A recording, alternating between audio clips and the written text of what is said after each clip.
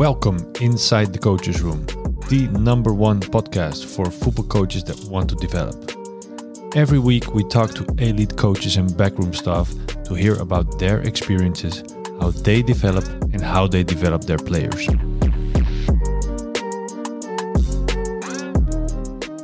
This podcast is brought to you by Football Webinars. Football Webinars wants to support you to become a better coach.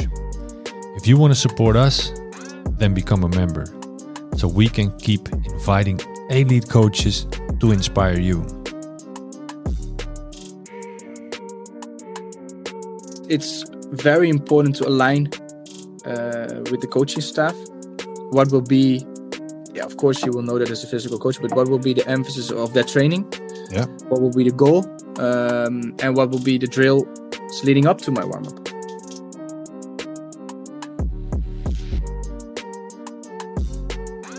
I'm really big believer in consistency. So don't change too much, too often because of the circumstances. In this episode, we talk to Sam Veringa. Sam is head of physical performance at FC Noord-Jylland. With Sam, we discuss setting the bar when you start a training session and how he has a role in this as the performance coach. We talk about pushing talented players to the next level. And we discussed what is the most important in the warm-up and getting players ready to train. If you enjoy the episode, make sure that you subscribe in your favorite podcast app.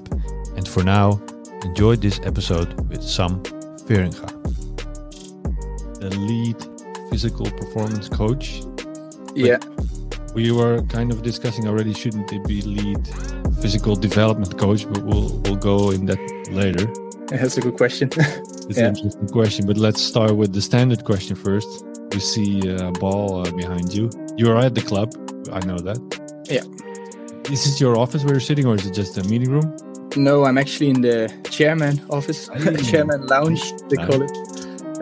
You can lock it up, so it's the best place to have. It's the safest place to talk. Yeah, point. Exactly. And view on the pitch, so I can also have a close eye on the trainings going on.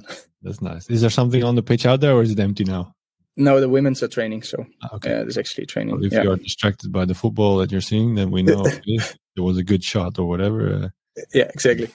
Are you involved with the women's or not? Not on a daily basis, but the physical coach working at the women's, I work pretty close with her as well. Okay. So, Cool. Yeah. Okay, we'll get into later what you are involved in, also the international project that Noord-Jylland is a part of. So that will probably be a subject. But yes. To start, you have your own office, or what is it situated, and how is it situated, and what is your most important item in your room? Yeah, so we have an office downstairs. We call it in the basement. Luckily, we have some daylight in there. Not a lot, but it's good. And it's an office where actually all the staff around the first team is. So the head coach, the assistant coach, the analyzers, the medical staff, physical staff, even the nutritionist, everyone that's involved within the first team is in the room. We have our own desks. And that's where we work on a day-to-day basis. It's situated in the building, in the main building, in the stadium itself. It's very easy. And the most important thing for me in that office, and I know that most of the physical coaches will say that is the whiteboard, and then particularly the daily planning board. I'm quite a planner, and that's where we draw the whole layout for the training of that day. That's quite important for me, but also for the whole staff to know exactly what are we going to do with who's going out when, how long, etc. So we kind of tracked you through Colin. He didn't nominate you, but in the discussions before we started the podcast, we already talked about you. And he also said, okay, my whiteboard is the thing that is central in my work. Everything is there. So that's there's a comparison there. Yeah. I have a weekly planner and a daily planner. So to look a little bit further ahead and to just look on a daily basis. And Okay. It's important. And how is it situated? So every morning you gathered around with the staff around the board. Okay, this is maybe the coach is probably leading that, but you have your input as well, and you are saying, okay, this is important, or this is what we do, or this is the load we're going to give them. That's the situation there. Yeah, that's pretty much how it goes. Actually, the system itself was already in place before I came. I came last summer to Denmark, but yeah, the assistant coach and I align most of the times a week, sometimes a little bit longer ahead what we were going to do, and then on a daily basis it's more about the details. So the medical staff will give their inputs. Most of the times they will walk in around 8:30. They've seen the injured players by then.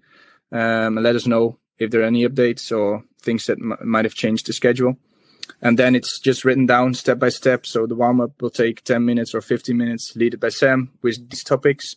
Then we move on to a passing or position drill, etc., with the numbers of the players in there, with the topics. And then we just talk through the training, who has which roles. It can be that I might have to take an offside somewhere, or I have to look at specific physical things. Yeah. Or maybe that I want some coaches in my warm-up to be part of. So yeah, actually talk all the details most of the times from 8:30 to 9, and then the players will come in for breakfast, and then we already know actually what we're going to do. Yeah. You lead you open every session with the warm-up. Yeah, but or I do it, or I instruct some coaches to do it in the way that makes sense. But I have another coach full time around the first team as well, and I tend to like to mix it up sometimes also for the group to see some different faces. But most of the times, I would say 70-80% it's me. Yeah, perfect start of your session. You get to set the atmosphere in each session. Yeah, exactly. Yeah, is that something that is natural to you? Because you sent me a video that you were leading the warm up at your previous club here at Heerenveen. Yeah. You were pretty well in that clip. Maybe I don't know. There were maybe other moments as well, but you were pretty strict. Okay, guys, we need to be more. I don't know what the word, but it needed more rhythm and more pace. Pretty demanding already. Is that your style? In Yeah, I would say that I'm quite not all over the place, but the players will hear me, and I'm a strong believer in what you put in, you will also get out. Okay. So if you're standing on the sides with your arm crossed and just looking at, sometimes it's good to look at the game and see how it develops, but I'm also a big believer if you want intensity in a certain drill or exercise, you also have to put in intensity. So most of the times the goal of the warm-up is not only to get them in the right state of mind physically, but also mentally to get them ready for the training ahead. On what moment did you realize that? Because if a lot of coaches have these moments, okay, at one point you realize, okay, my body language is one, or the way I approach it is one, but at a certain point you realize, okay, I'm going to set the pace here. So or the pace or the atmosphere or the whole, I'm not saying you're going to influence 2 hours of training sessions, but you're at least going to set the baseline. What moment did you realize, okay, this is important? I think I was quite young, and it was not on the football pitch. I think I was 16, start working in a private gym in my hometown, and had a side job as a strength and conditioning coach. Just started as a strength and conditioning coach in tennis, and that's where I just made a lot of hours in front of groups, in front of kids, and there you just it was an easy way for me to play with. Okay, what happens if I do this, or what happens if I do this, or I know this drill is going to be very, very tough and demanding. How can I let them succeed, or something like this? So I think it's all started there. And like a lot of coaches say, it's an experience. Yeah, how you say, ervaringsvak. So it's a job that is leading. But your experiences make your qualities in this case. Yeah. So I think you need a lot of flying hours, and it started all there, and I'm still learning every day. But you can see the faces of the boys when they walk on the pitch. Like Wednesday, we had a double session, and it was 4:00, and it was around 0 degrees here. It was already getting dark, and then you have the second session, and then okay, I have to do something in this warm-up to get them going, and not just run 2 laps and then say, okay, good luck. So yeah. Is that a natural thing for you? Are you you need to be a little bit extrovert for this? You need to maybe go over your own maybe emotions, whatever, but you have to be very enthusiastic. Is it something that's natural for you? Yeah, I would say yes. Yeah, I think if you ask my teachers at the high school, they will not say I was a quiet kid in the classroom. Yeah, great. Well, I've noticed that in my experience, I tended to be a little bit quiet, and in the one points I tended to be very strong. So enthusiasm was always a little bit of a struggle because I could be fierce and I could be laid back, but in the middle, the fun part, that was always because I said somebody that enjoys quietly in the back. Yeah. But yeah, as a coach, you need those moments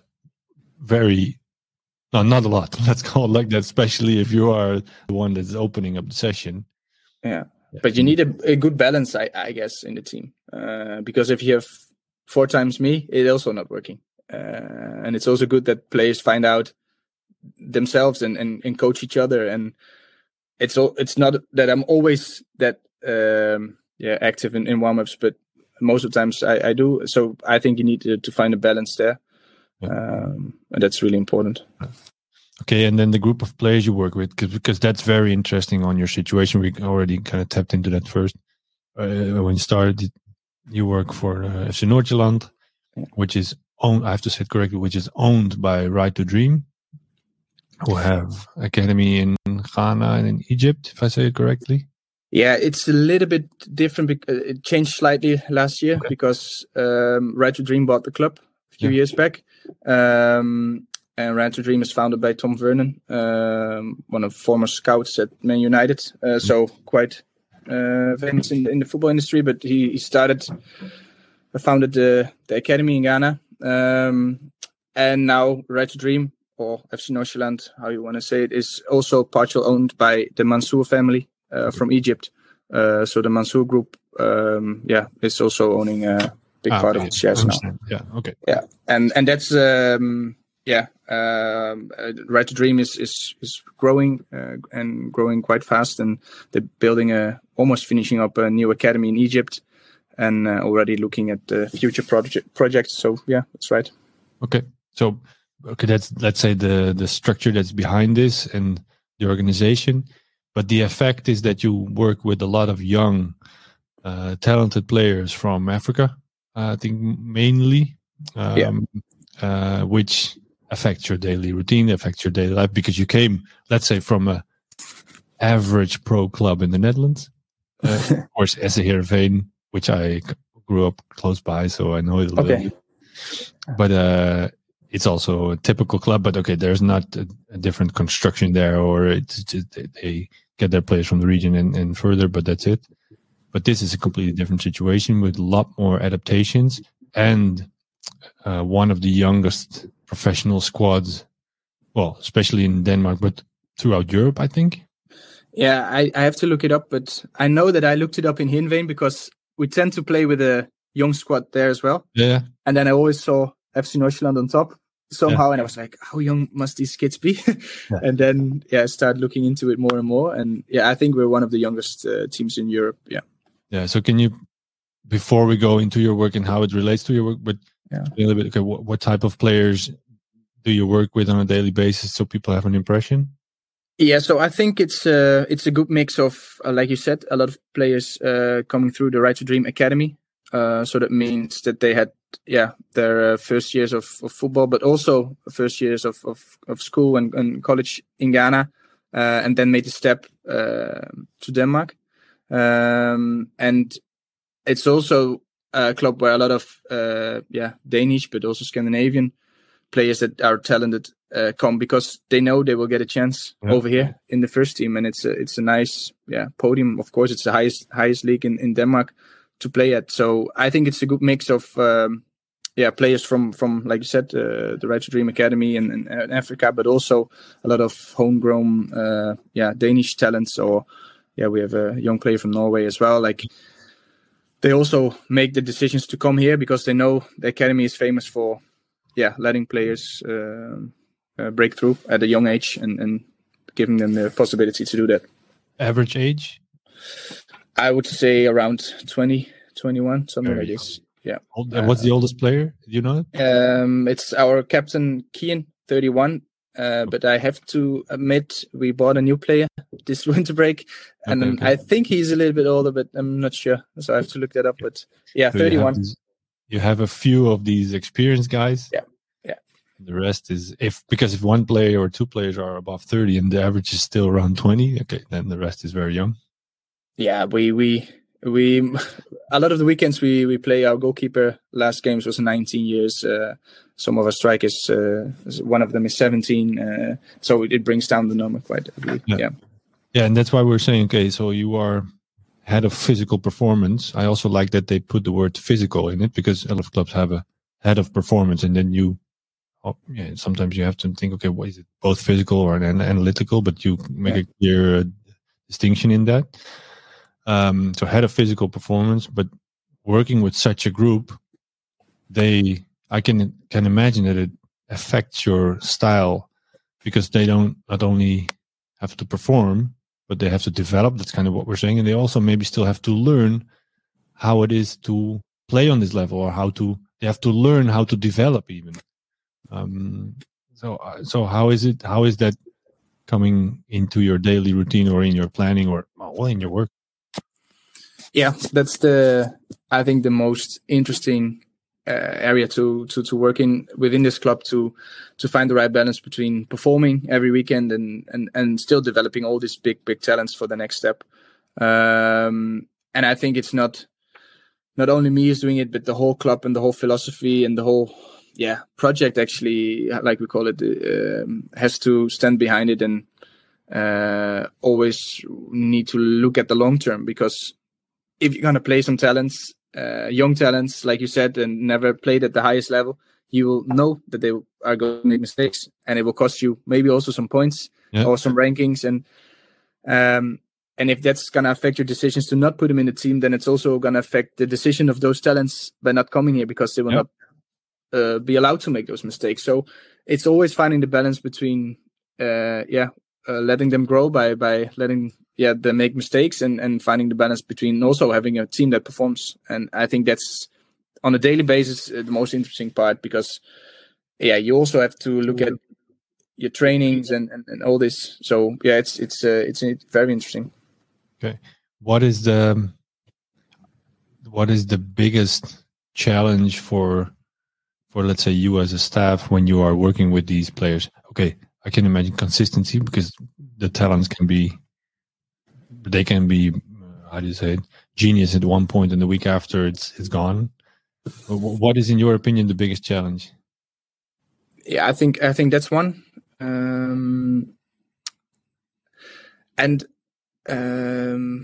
do you say? Still try to get close to them, that they also need to stay hungry or something like this, because it's not the end stage for them. They will come up to the first team quite young. And for some players, when you're 24, 25, and you're at the first team, or you got sold to a different club, okay, I do my trainings, I play my games, and that's it, more or less. But these talents, they have to have this hunger for more and for more, and challenging them every day to invest more and more, because they are at that age that they have to do so. I think that's not the challenge, but most of the times the most fun part and the most important part, I think, in the job we have here. And then, like you said, the challenge is of course consistency and of playing a lot of young talents. Yeah. Okay, so learning them that this is not the end stage, or challenging them to go further. There's a part, because is it also then the case that these talents, they made it, let's say, to Europe, or they made it to a bigger league, that they maybe also feel, okay, I'm now here, I can relax, but then the journey actually just starts? Yeah, I think it's a natural thing when you have this goal as a young kid to become a professional football player, sign your first contract, and maybe get into the team. Yeah, that's some sort of I did it. Comes into place, and that's normal maybe for a few games or for a few weeks, but then you have to turn the switch again and say, okay, but this is I want to be the best of this team. I want to be decisive every week, and maybe I want to make a next step. And I think that some of the players need sometimes those wake up calls, or even when they are maybe playing 4 games and then suddenly one of the other talents is better than them, and then it's also a place where they can go out again because someone else is training better and performing better. Okay, how are you coping with that? Because you never experienced that before. Or an injury or something like that, because a lot of things, especially at the high level, is a lot of times at the high level is where you get real adversity, so real setbacks, and through their childhood or maybe young career, they've always been the best, probably best talents. You can play. Make the next step. Now you sign your contract. You made your debut, and it's all good. And you know it yourself as well. But sometimes in life it's not always good, and then how you deal with that is going to define eventually how your career also will be. Yeah, you are the physical coach, so you have an influence on that as well. But how do you cope with those situations? Because you see this young gun coming up. He maybe plays 2-3 games, always. But this is for you. But for every coach on any level, this is recognizable, because even if you're a U15 local coach, you have maybe this U14 kid coming up and he's there and he's good. And then at one point you see him slacking a little or whatever. Yeah. What is your strategy to cope with these situations? I think it's all about relationships with the guys. It starts with, and then, I know Colin also used the word, but I really big believer in consistency. So don't change too much, too often because of the circumstances. Because it's natural that you will start blaming something, or it's because of this, or because of we do too much strength training, or we don't do strength training. And if you're going into those discussions, or you're changing your program every time something happens like that, then you will lose them. So I think it's really important to get them on board on the program, and then consistency. So even on those days, get them in the gym, or get them the extra effort on the pitch that you agreed with them to do, and keep doing the plan, because it's easy to say, you're not playing. Okay, it's not so important. I will focus on the 11 guys that are playing. But no, it's also now important for you to step it up. Yeah. So what I hear, if this happens with one player or with players, you don't change too much, not in your approach, especially because one player cannot affect the whole way of working. I realize that you don't change the way he has to work. You just keep him in the rhythm or in the structure, and then it's up to him to come back to his level. Yeah, so that's on the program side, but on a more relational side, of course, each player has his favorites, but of course it's important to take in and listen in, and okay, how is he doing? How is he feeling today? And sometimes give a little bit more, and sometimes take a little bit more. And especially, I think with young kids, they have to learn also to cope with it. Yeah. And that's also one of the reasons we have quite a big team around the first team, because all the players know, okay, if I've been put on the bench, this is what I do. I am frustrated, but okay, now I'm gonna do this, or this, or and these young kids maybe blame themselves or the other way around, blame everything else. So they have to learn it. So try to speak to them, try to listen to them, and I'm not dictating the starting 11. So for me, it's easy to talk with the boys, and I'm only there to, everyone is here to help them develop, but on the physical side. So that's where I will be focusing on then. Yeah. And is there a way that you also measure this? For example, do you have a questionnaire every day before the session? Okay, how do you feel? How do you feel physically, mentally, whatever? Is that the way that you track this? Yeah, it's quite a strict system we have. Yeah. So questionnaires in the morning about fatigue and the mood and everything, and then questionnaires about the training itself after the training, how they experience the training, and then that loop goes on every day. Yeah. What's the information that you get out of this, and how do you use it? Yeah, so in the morning, that's also something they have to learn. They will rate themselves, how they recover, and how they feel. And you also have to learn the player.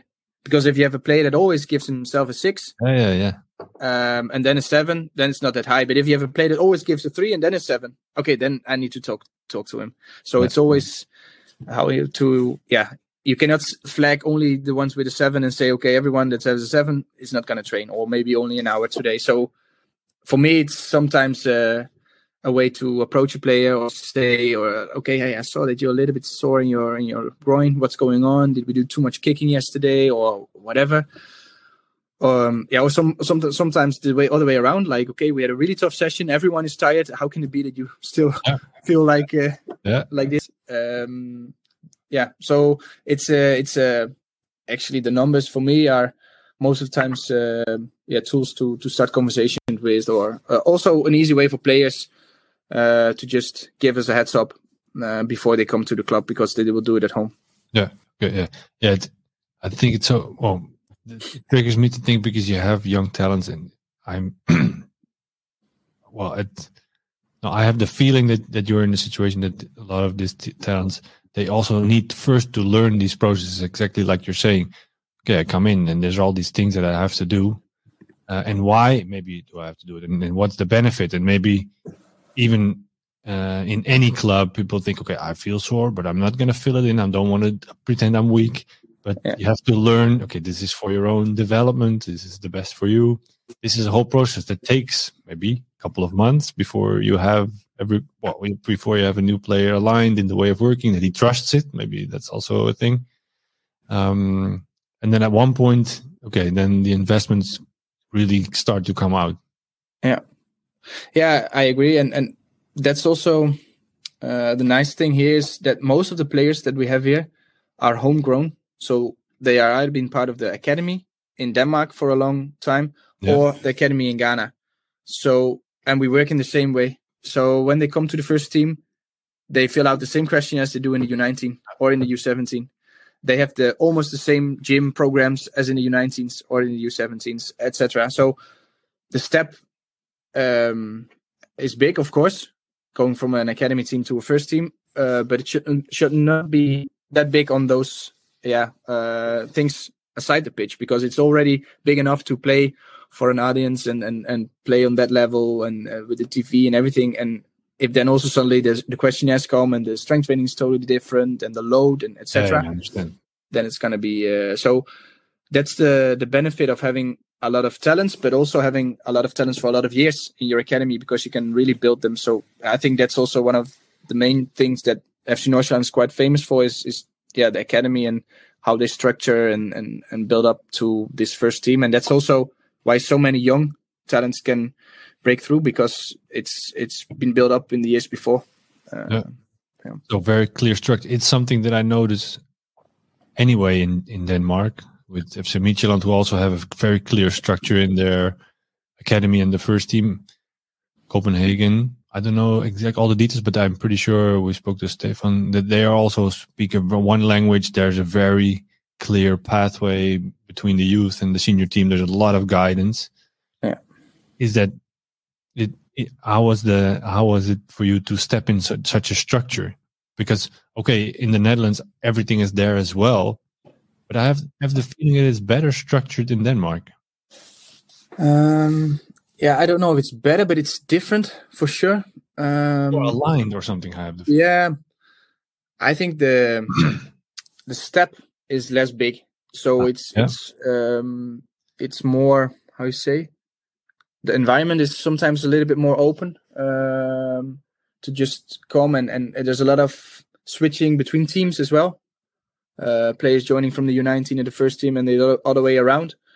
We have a lot of players in the first team that can still play games for the U19. So in a weekend, sometimes 5 of our first team players just play with the U19, but they train the whole week with the first team. So stuff like that. It's I think it's a different structure, and I think it's also a necessity for a club like this, because if the gap was too big, or you have a totally different vision at the first team, you will not be able to flow them into your first team, because they will break down, because it's something totally different than what they are used to. It's so important that guidance and the steady flow to the first team is there, because else you will not make it, or not that many will make it. Oh. No, and you told me as well that there's a clear long-term strategy as well. So it's not influenced by coaches that are coming in or out. You told me the head coach has signed the contract for 5 years, which says something about trust in that person, but it also says something about the policy that the club has, that they are looking 5 years ahead with one person, which I don't think a lot of clubs do. And then you have, then you can build a clear method or policy, whatever you want to call it. But there is a clear pathway. Yeah, that's for sure. And it not only goes with the football staff, but also with the support staff. I also signed a 3-year deal, and that just gives you some ease of mind and something you can build from. That okay, I will be here for at least the coming 3 years, and we can start building this together. Instead of already now worrying about where do I be this summer or whatever. So I think that's very strong, and I'm also a big believer. If you have the right people, why not give them the trust? Because it's football, you cannot give long-term contracts. I don't believe that, but of course it's a business where a lot of things can happen quick. But I think at least at a club with a philosophy like this, it's important to have consistency. Yeah, well, I think everywhere, and I strongly believe that. Well, the more northern you go in Europe, no, there are always exceptions, but the exceptions that I talk with, let's call it like that, they have this in place. Yeah, and you're one of them. How was your experience so far there? Maybe compared to the Netherlands. Good. In general, good. I really like it, the way we work here, and it was also one of the reasons why I signed up for this adventure. How did you end up there? Because is it a logical choice? Now, maybe you saw it in the stats when they say, hey, these guys have young guys. For that. How did you end up in Denmark at Nordsjælland? Yeah, that's a good question. It was actually headhunted, just to call it like that. I was not looking for a different job or I still had 1 year contract left in Heerenveen. And I was also enjoying it there. But then I received a message via LinkedIn and started to talk a little bit, and then started to get more and more talks and getting more and more excited. And it was also something me and my wife spoke about, that if there is a possibility to go abroad, it's more in my area than in here. And it was something we would like to do at some point. And this came not at the great timing, because we just had a son of 2 months and bought a new house. Okay. But sometimes you have to make selling a house in the Netherlands is not a big problem at this point. We kept it actually. Oh, you kept it. That's a good choice. That's a smart choice. Yeah. But sometimes you have to make difficult decisions to get something nice. And for now we are enjoying life in Denmark. It's a beautiful country, and very well structured, like the Netherlands is as well. We live in Copenhagen, and this club is very nice place to work, and you have so many good people around you, and you can just feel the hunger of getting better each day and growing, and a lot of possibilities. Yeah. Right. What was the thing that you were in your first impression what was it that you were most impressed with? I think the whole Right to Dream academy philosophy, like giving people all over the world the possibility to play their game that they love so much, and actually give them the opportunity to perform at the highest stands and really chase their dreams. And I think they are really doing that, because a lot of people or companies saying it, but they are really doing it. If you look at the stats and you look at the names that pull through, and I think that's so cool, and that just got me thinking, like, okay, this is not only a football club; it's a big purpose as well. Yeah, it's literally a dream becoming concrete. Let's call it. Yeah. How does it affect your work, or is it something that everybody realizes? It is part of the identity of the club, but I'm thinking now, but how does the club get that idea constantly installed in everybody there? So don't be satisfied. This is your dream, but yeah, you have to go to the next step. How does the club push that? I think only due to the fact that there are so many opportunities around the first team. If you only look at how many players we used in the first half of the season, almost everyone that trained with us in the first half of the season played some minutes in the Superliga. So if you train good, you will not always play, but most of the times the coach will just give you the chance because believe in talent and the possibilities is very, very big. I think that's one of the reasons that a lot of the players here, talents, are so hungry because they know if I put in the effort, I will get this opportunity, and to show myself and to show what I'm capable of. Okay. And how did it affect your development? I think I became even more a team player. Okay. So I'm of course responsible for the first team and working around the first team a lot. But I'm also trying to build the whole physical performance team within the club. So that means the physical coach around the U17s, U19s, the physical coach around the women's, the physical coach for the lower academy, being in contact with the guys in Ghana, and try to really push each other and get on the same line. And I think that's something that if I look back a year ago and now that changed a lot. Yeah. So that needs, well, you need a different skill set for that as well, or you had to adapt in that as well. What was the most important thing that you had to add to your work, or that you had to learn? Sometimes actually remove something from your work to just say, you take it, or you do it. Yeah, delegate. Take care of this. And just give people also the responsibilities and tasks they deserve. And I'm a guy that has a lot of energy and can work 7 days in a row, 10 days a day. It's no problem. But sometimes it's also good to say, okay, I will be not there tomorrow. Can you take the warm up? Because I trust that you will do it in the way I should also do it. I would also do it. So I think that's one of the biggest things I had to learn and still learning. But it was also one of the main reasons that I thought, okay, this might be a good step to take now. Yeah. Because it's always been something that I like to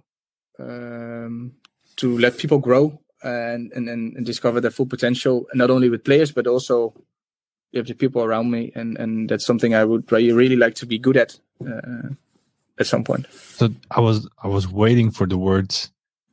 Yeah, it was hard for me to let go of the control, but that's not the case then. Yeah, sometimes it still is.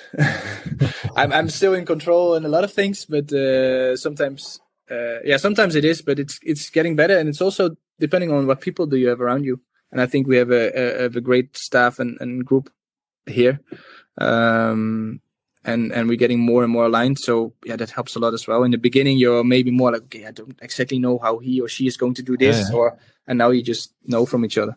Yeah. This is also interesting for coaches. If we all, as a head coach, or if you're a head coach with a bigger organization, you have multiple assistants. What most of us always have one, or we have an intern that is helping us, or we have somebody that's helping us on the pitch, and then you come at that point. Okay, now he or she has to do it, but I think it's still my responsibility, which is bullshit, of course, because it's everybody's responsibility, and then you have to let go. I think that's one of the most interesting. And then, okay, you see something that you should have done different. And how do you respond then? How is that for you? Yeah, I believe I agree that happens, of course.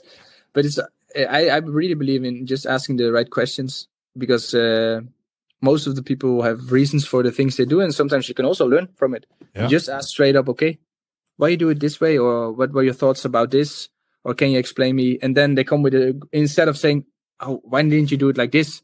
Because then you're already telling someone how you would do it. But maybe they will give you an answer that you think, oh, I didn't think about that, or it's actually a good idea. Yeah.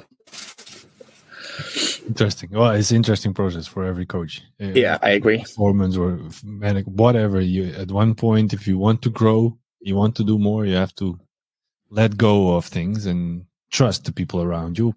Well, it's very simple. If you didn't educate them well, you cannot trust them, so you can always connect it to yourself. Yeah. That's part of your daily job as well. So they headhunted you as the expert. Well, make sure that you, I'm making an assumption here, but that you install that expertise in our staff as well. Otherwise, we have to hire 5 cents. Yeah, I agree.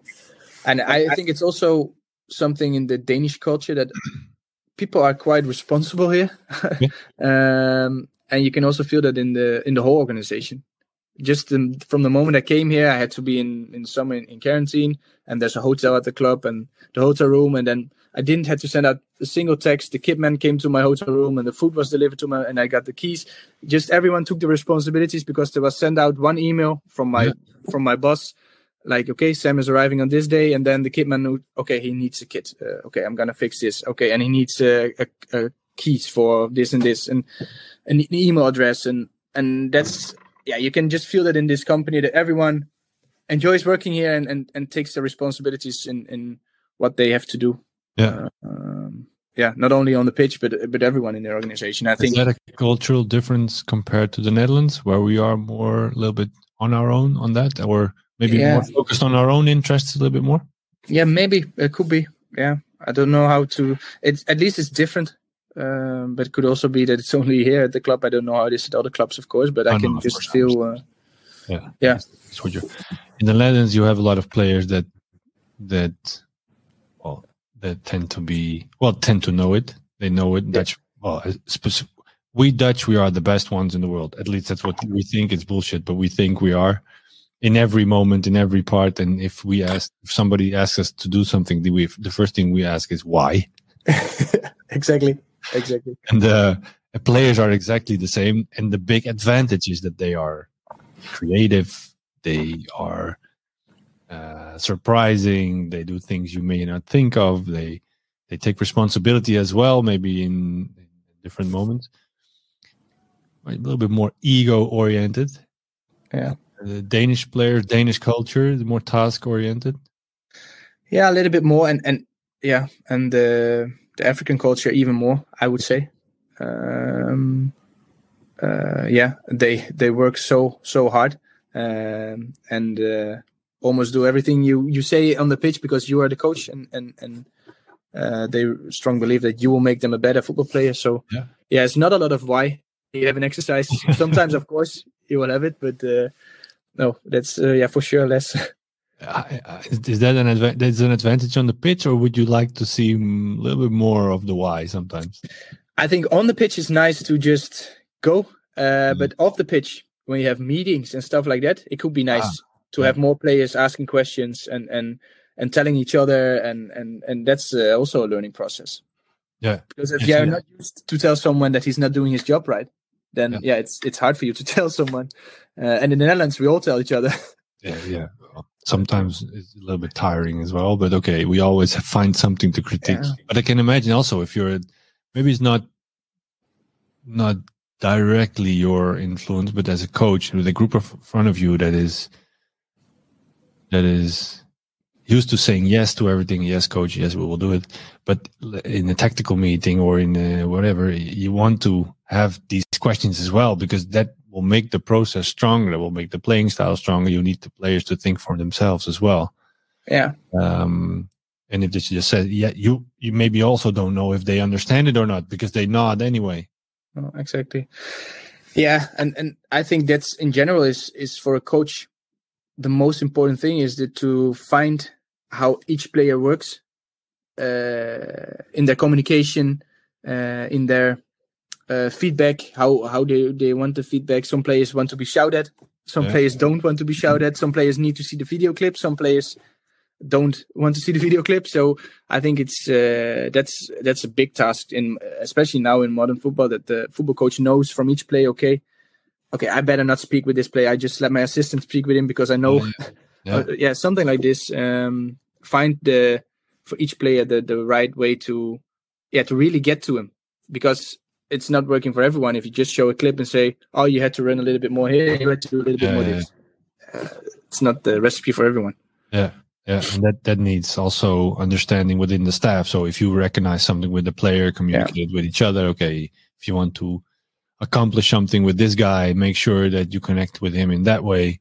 That's of course that you have a role in that as well. Yeah, exactly. Yeah, it's the same in the gym or on the pitch. Yeah, exactly. Yeah, interesting. Okay, so your step towards Denmark was already a big development step. Now you are there. Same with your players. Your players should learn how to perform on this level, and then it's up to you to push them to the next level. Yeah, and hopefully they will be gone in a couple of years, because that's the whole the lineup that you create for them, a pathway or a step up to a new club. How do you make sure that you as a coach or as a performance coach, that you are ready for the next level as well, or that you make your environment go to the next level? Yeah, that's a good question. I think it's all to do also to challenge yourself sometimes, step out of your comfort zone and talk to a lot of people. Be vulnerable, just send stuff sometimes to people and say, okay, what do you think about this? Or I made this program, I thought about this preseason. And in general, just be really open, especially within the club and with your colleagues, and just ask feedback constantly, because everyone will get better from that. So yeah, we have quite a good structure here also, with some meetings and best practice meetings where we just discuss stuff within our expertise and hear each other's opinions and trying to find the best middle ground and build our philosophy. So I think that's really important to keep the conversation going. Yeah. And keep asking and giving each other feedback. So sometimes it also means that I will just watch the women's game and see how the physical coach will do the warm-up, or the other way around. I invite maybe 2 interns to say, okay, come have a look at the first team training because we're having this or this. And then ask afterwards, like, hey, what do you think about how we did it, or would you done something differently, or something like that. And it's talking to other experts from the club or outside the club. Is that what I'm hearing as well? Yeah, also outside the club. I still been in touch with some people in the Netherlands, of course. Yeah, so I think that's important. And sometimes also other areas of expertise. Or okay, interesting. Yeah, because the danger can be, especially if I hear it, you are also a little bit of a maniac in your work, that there's always something to do that sometimes you have to stop. Yeah. Okay, what am I doing? How can I improve it? But if you're always running, you're never really going to see what you're doing. Yeah, I agree. That's interesting. Yeah. So you find moments. Is there a mentor that you go connect with, let's say, once in a while? Okay, this is my pathway. Or is there somebody coaching you? At the moment, I don't have a coach assigned. I had one in the Netherlands, but it was more like on overall. Yeah. But now not. But I more have, I would say, friends, but I could also call them mentors in life, where we just discuss a lot of stuff and also ask their opinions straight up, like, okay, what do you think of this step, or what do you think, or when I struggle with something, or I have a difficult conversation on work or whatever, just talk about that. I think what is the last example that you struggled with, that something that you found or that you learned that changed your way of working? We're going a little bit technical now, but yeah, I don't know if it changed my way of working. Something that was really new for me is not the on-site job, but more the leadership role. Okay. And of course, it's nice when you're only having these meetings and building people up, but sometimes you also have to let people go, or say, okay, this is not a good fit anymore, or we have to change something. And that happened last half year already. And yeah, that was something new for me, of course, as well. And not a nice thing being to do. In the position to decide that, to decide. Yeah. Is that what you mean? Yeah. Okay. Yeah. And, but that's also something what's part of this job, and what eventually will hopefully make the process here at the club better. And that's something I have to think about as well. And, it was a good learning experience, but not a nice one. So, yeah. Yeah, that means literally that you have to make the decision, okay, and then step into the room with the person, have the talk, which exactly. If I hear it, you've never done before, or not in that kind of setting. No, exactly. Interesting. No, it's part of being a coach. Yeah. It's not like that I'm telling you this now, but it is that everybody knows. Yeah. This is part of the job. Yeah. Yeah, exactly. And you just have to be honest with each other, and sometimes it is like that. Yeah. Is that also the most important trait there in the staff as well? Being honest and trusting each other, even though you can make a decision, you can still keep the trust alive. Yeah, I think it is. And like I said, in general, a lot of people take their own responsibilities here, and you can only take them if someone else gives you the space to take them. Yeah. And I think that's a really good thing over here, and mainly created at least around the first team by the head coach, by not being micromanaging. No, exactly. And then you will get people that will stand up and say, I will take care of this, and I will take care of this, and yeah, I think that's the environment you want also as a coach. Because else people always come to you and say, how do you want this, or how do you want this? And because you're still deciding everything.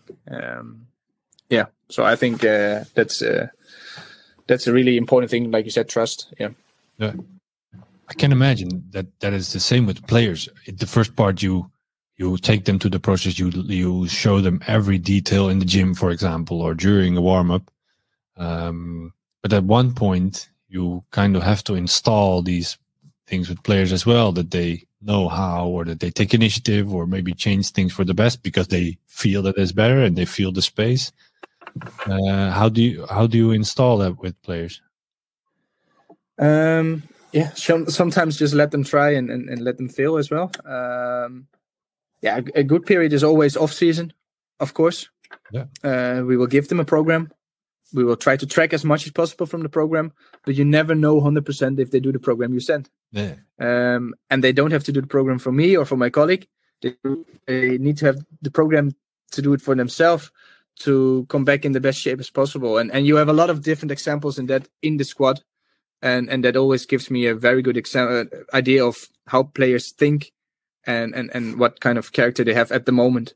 Some players come back almost overtrained. And some players come back almost with overweight. So it's also a learning process. Yeah, that's interesting. That part of coaching, and especially now during COVID, is so interesting because there are a lot, in the Netherlands, but I can imagine everywhere, then you are in this training period, and then all of a sudden you cannot train anymore or whatever reason. And then, now we're going to make a program for these players, and they have to do it, and you have to run every day or whatever. You have to run 5 miles. You have to send me the results on WhatsApp. Yeah, exactly. You've thought it completely through as a coach, and then you send it there, and then, then you have to see what happens. And most of the time, it goes completely different than you think. Yeah. Yeah. But that's also, how do you say, build on years of doing the same thing in and out, because then the players know that it's helping them in the long run. And then you don't have to tell them to prepare themselves for training in a certain way, or stuff like that, or eat directly after practice or after a game instead of just driving home when you're mad or something like that, because they experienced that it helped them. It's almost creating these habits in the group. With habits lead to culture, probably, but then if for example, now in the last 2 years, if after I'm thinking out loud here, but if you had 7 different lockdowns, 7 times that you couldn't train, and at the 7th time you said, okay, but now I'm sick of it. Now you're gonna get a running program, and the players think, whatever. We already did 6 times without. You really think I'm gonna do the 7th one? But if you would have started the first one, maybe 5 out of 20 would have done it.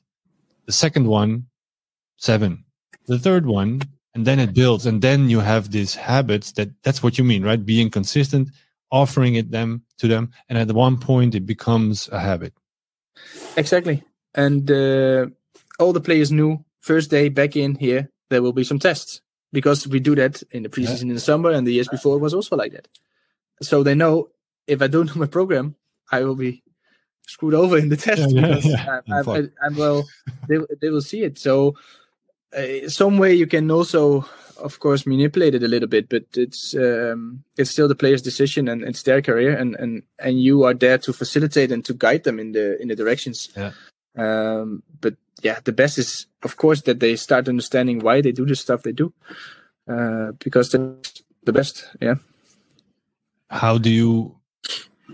No, are you an example in this part? Always consistent? Is it something that's natural for you? I think it's something I've learned over the years. I don't know if it's something. Yeah, I'm quite. I would say not consistent, maybe loyal, and I'm always there, and always do the things that have been asked for me. But in training, sometimes back in the days when I was a little bit younger, I could sometimes just go a different route or let me be influenced by the how do you say, the vibe in the group, or and sometimes that's also a good thing when you can bend a little bit and then you get a little bit more from them. But I think but it's something I've learned still every day, how to play with them. Sometimes, like I said, you give them a little bit more and then you get a little bit more, and sometimes it's the other way around. And sometimes it's just this and that's it. But I'm a big believer of lead by example. So yeah, I also like to run with the boys when we have some formal running or stuff like that. That's in your WhatsApp picture and whatever. I don't want to run with you, man. But yeah, I think that's stuff that helps a lot to build the trust and also the understanding of the boys. Like, okay, also a little bit of authority. You are the physical coach, so we are still in a football environment. So sometimes during the season, you have to show that you are the example. Yeah, exactly. Yeah, interesting. Yeah, well, it's a different thing in football, but I'm not too big of a fan of the strong. Let's say I'm the strongest here, and this is my world, and I'm looking for I have a Dutch saying in me, but I don't know the English one, so I'm not going to say it. But okay. But the atmosphere that is only the survival of the fittest, and the one that makes the big noise, or the one that's the strongest, is the most dominant. But as a leader, once in a while, you have to show that you are. That's also football. Yeah. Especially as a physical coach. Yeah. Okay. You can tell me every day what to do, and I will do it. But sometimes I want you to show me as well. Or if we do the run, okay, then prove to me that you are a fit guy as well. Yeah, exactly. And you do your trainings as well and take care of your body. And I agree. Yeah. Yeah. Interesting. Interesting. Okay. I've one, because I'm pretty sure that the listeners are interested in this as well. It's a little bit more technical. So, we've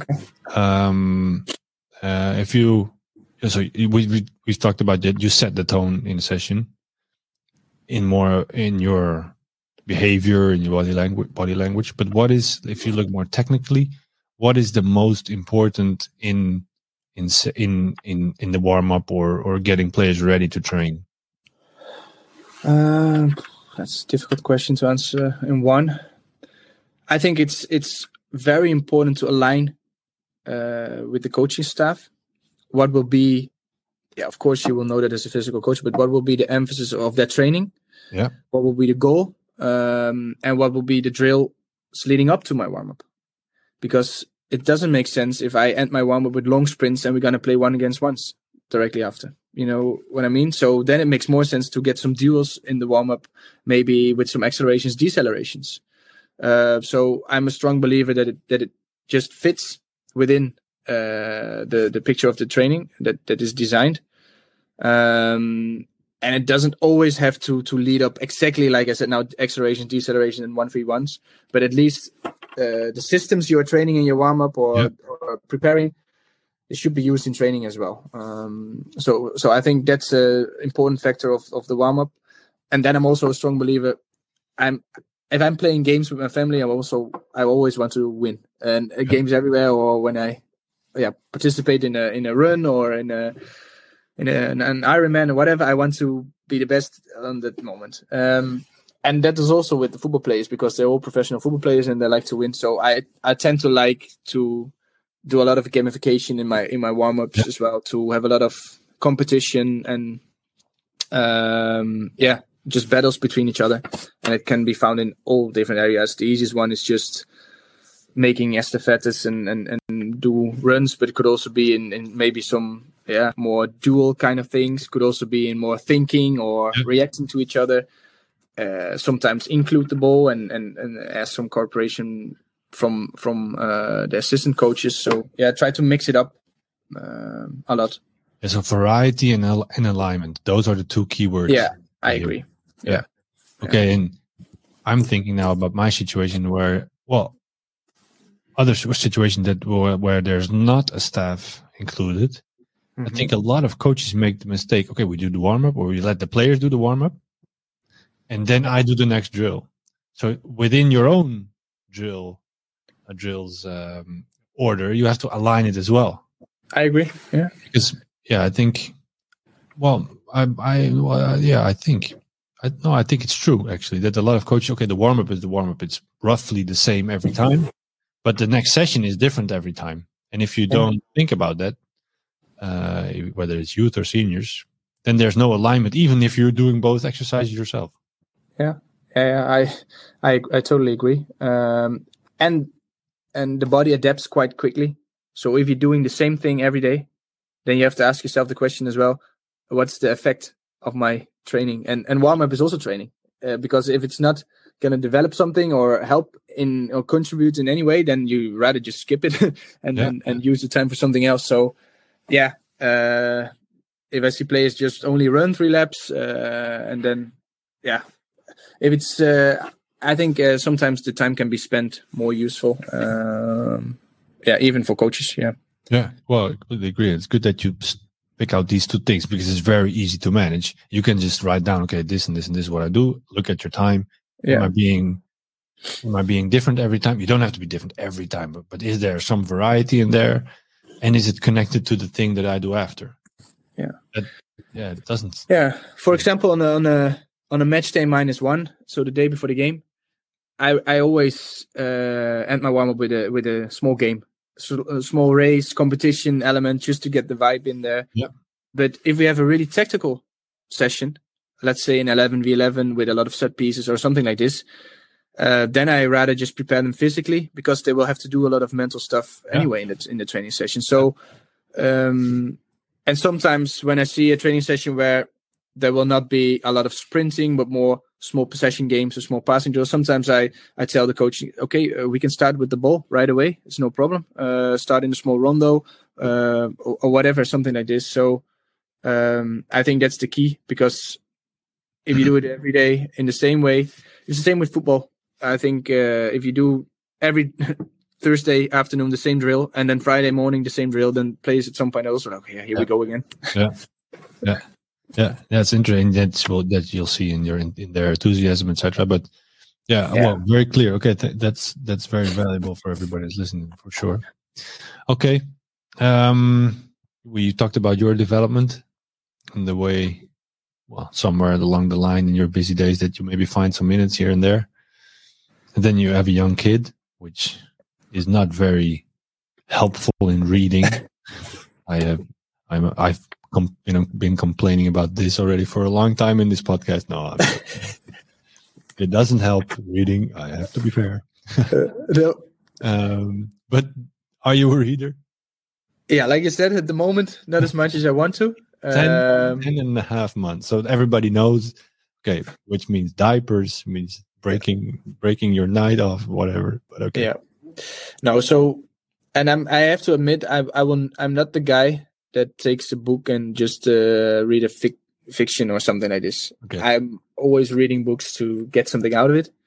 And now with all the podcasts and sometimes small clips about stuff coming up, I use that a lot to gather my information or inspiration. But I still like to read books. But for me, it's most times purely sucking up information or getting new insights. Is there one on your nightstand that's been there for a while already, maybe? Well, that's the case. There's 5 books next to me. I all want to read them there, or they're already there for 5 months. Yeah, I have also a few lying down, but so one of the books I want to highlight is, but it's not on my nightstand. It's on my desk downstairs because it's more work related. It's Game Changers from Fergus Connolly. Okay.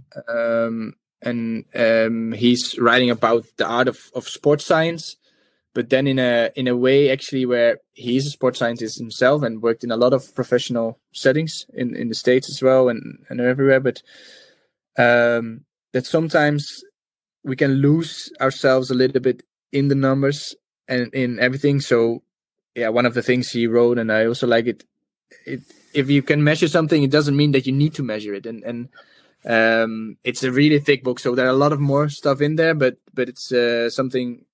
Yeah, it's a book that I take quite often and just look through and pick out some stuff. I think one of our previous guests had this as well. I don't know who. I forgot it. Could be, but it's kind of the opposite of Moneyball. So where they take out the feeling, and here they connect the feeling back in, right? Yeah, and I'm a strong believer of that. But that's a different topic. But giving context to the data. Yeah. It's not only about looking at the numbers, but that's one. And then I had one more that I just wanted to highlight, but that's actually something opposite. I'm also quite interested in entrepreneurship and stuff you are doing, and I'm a big fan of a book called from David Allen, Getting Things Done. Yeah, I actually did the course. Oh right, okay, yeah. Cool. And I use that system on a daily basis just to get all the things that, and especially now in a role where you're also, more of a leader. I think it's so important to keep track of time and don't forget all the things. And like he says, the head is not made for remembering stuff. So just write it down, get it out there. Yeah, that's one of the best advices in there.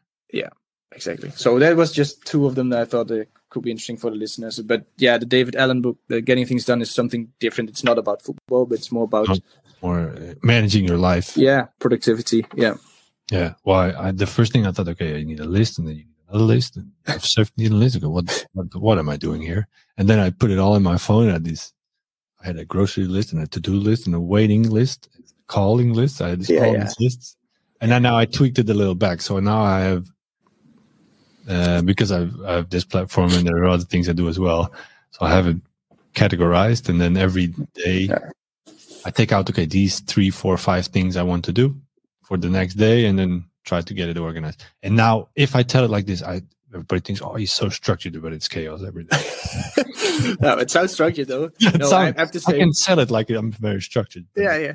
No, but it's all about making it that it works for you, and I have the same. I use my calendar a lot because if it's in my calendar, I know I will not forget it and I will do it. Yeah. And then I just have a random list where I put up all the stuff, and every week I will just go through the list and say, the mind sweep or getting organized once a week. Yeah, it's interesting. Yeah. Well, it's definitely to recommend to everybody to find it, because so especially also as a coach, you have so many things, you have so many players, you have so many people you want to talk to, so many things you have to do. Exactly. It's really helpful especially the thing that your mind is not made to remember things. That's the best advice I've ever had, because I'll do it later. I'll think of it. And I am a guy that if I'm in the living room and I'm walking in the kitchen, that I end up in the kitchen not knowing why I went to the kitchen. Yeah, exactly. So, yeah. And it also limits your ability to be creative and because if it's out of your mind and you know it's somewhere stored, you know, tomorrow I wake up and I open my laptop and I see what I have to do. So tonight I can, whatever. I don't have to think about it. So we're not going to go into this hours, but the main thing that I learned is that first you need to build the trust for yourself. So you need to show that you can trust yourself. Yeah. Because if you don't write it down, you cannot trust this process. No. That was interesting. No. And that took me a lot of time to be consistent and okay, everything that happens, I need to write down. Otherwise, you can still not trust myself. But also the last thing, and also the small rule that he has, if it takes you less than 2 minutes, do it straight away. Yeah. Stuff like that. That's just I like to think about those things. Funny. Okay, well, very valuable. We just sold a couple of courses of getting and David Allen small commission invoice. Okay. Well, we did talk a lot already. Yeah, not within the hour again. I've on this every time, but no, it's very interesting to talk to you, and thank you. Yeah. I like the way you took a new environment on. What I liked to hear about the culture, about the structure that's already aligned. I think a lot of coaches are wanting to work in such an environment, whether it's professional or amateur level, the structure always helps.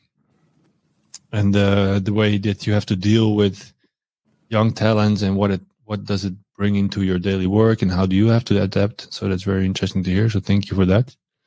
No worries. Is there anything that we missed? No, I don't think so. It went by quick. Yeah, well, definitely. And then we sold some courses of getting things done, which is also fun. Yeah, it was also good. No, it was great. Perfect. Okay. Who should we talk to next? Yeah, I think you already mentioned it, but I think it could be quite interesting to get Teddy Peters on board. Okay. He works at Lyon now. Or Jarno, and maybe he's already mentioned by Colin as well, but Jarno Voornthold, he's working at Groningen at the moment. Also a good friend of mine, and we're actually all in the same WhatsApp group, so I just would call in. Who's next?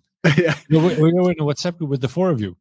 No, it's even more. Okay. So just some physical coaches, but more like where we just share thoughts and ideas. But I think Jarno also has a cool story and a nice guy to talk with. Great. Well, yeah, Teddy has a little bit more of an international role, maybe, and Jarno has more of a Dutch influence, maybe so far. But I've been there for a lot of years, so you can talk a lot about setting standards and building culture. So you're keeping it in the performance in the performance roles, which is interesting. Like I said, we're going anywhere with this podcast. Yeah, exactly. But I think it's interesting for especially and then we'll finish up. But as a coach, as a team coach, you need to know everything. Well, not everything, but you need to know a little bit about everything. Yeah. You are the head coach. You're responsible for the performance as well. So if you cannot align with your performance coach, it's not going to work. So we don't have to go all depth with all the physical knowledge that you have, but at least if we get in touch with the way you work and how it's working, it's going to help a coach as well. Yeah, I agree. But it's also the other way around, to be honest. The physical coach also needs to talk the language of a football coach. Yeah. And I think that's even as important as the other way around. But like you said, it's all different. Did you do anything to invest in that part for yourself? I played football until I was 16, 17, and I've always been in love with the game. So there's a natural passion there. Yeah, and I always knew that I wanted to be in the area of football, but I didn't follow any football training courses. No. But maybe later on. Well, maybe that. When we had discussion, should a team coach do a goalkeeper course, or the other way around, or in this case, should a performance coach do a base course on football? Makes your life probably could make your life a little bit easier as well. It's an interesting discussion. I agree. Yeah, let's do it the next time. Yeah, cool. Okay. Thank you, Sam. Thank you very much. Enjoyed Thanks it. for having me. A lot of good luck and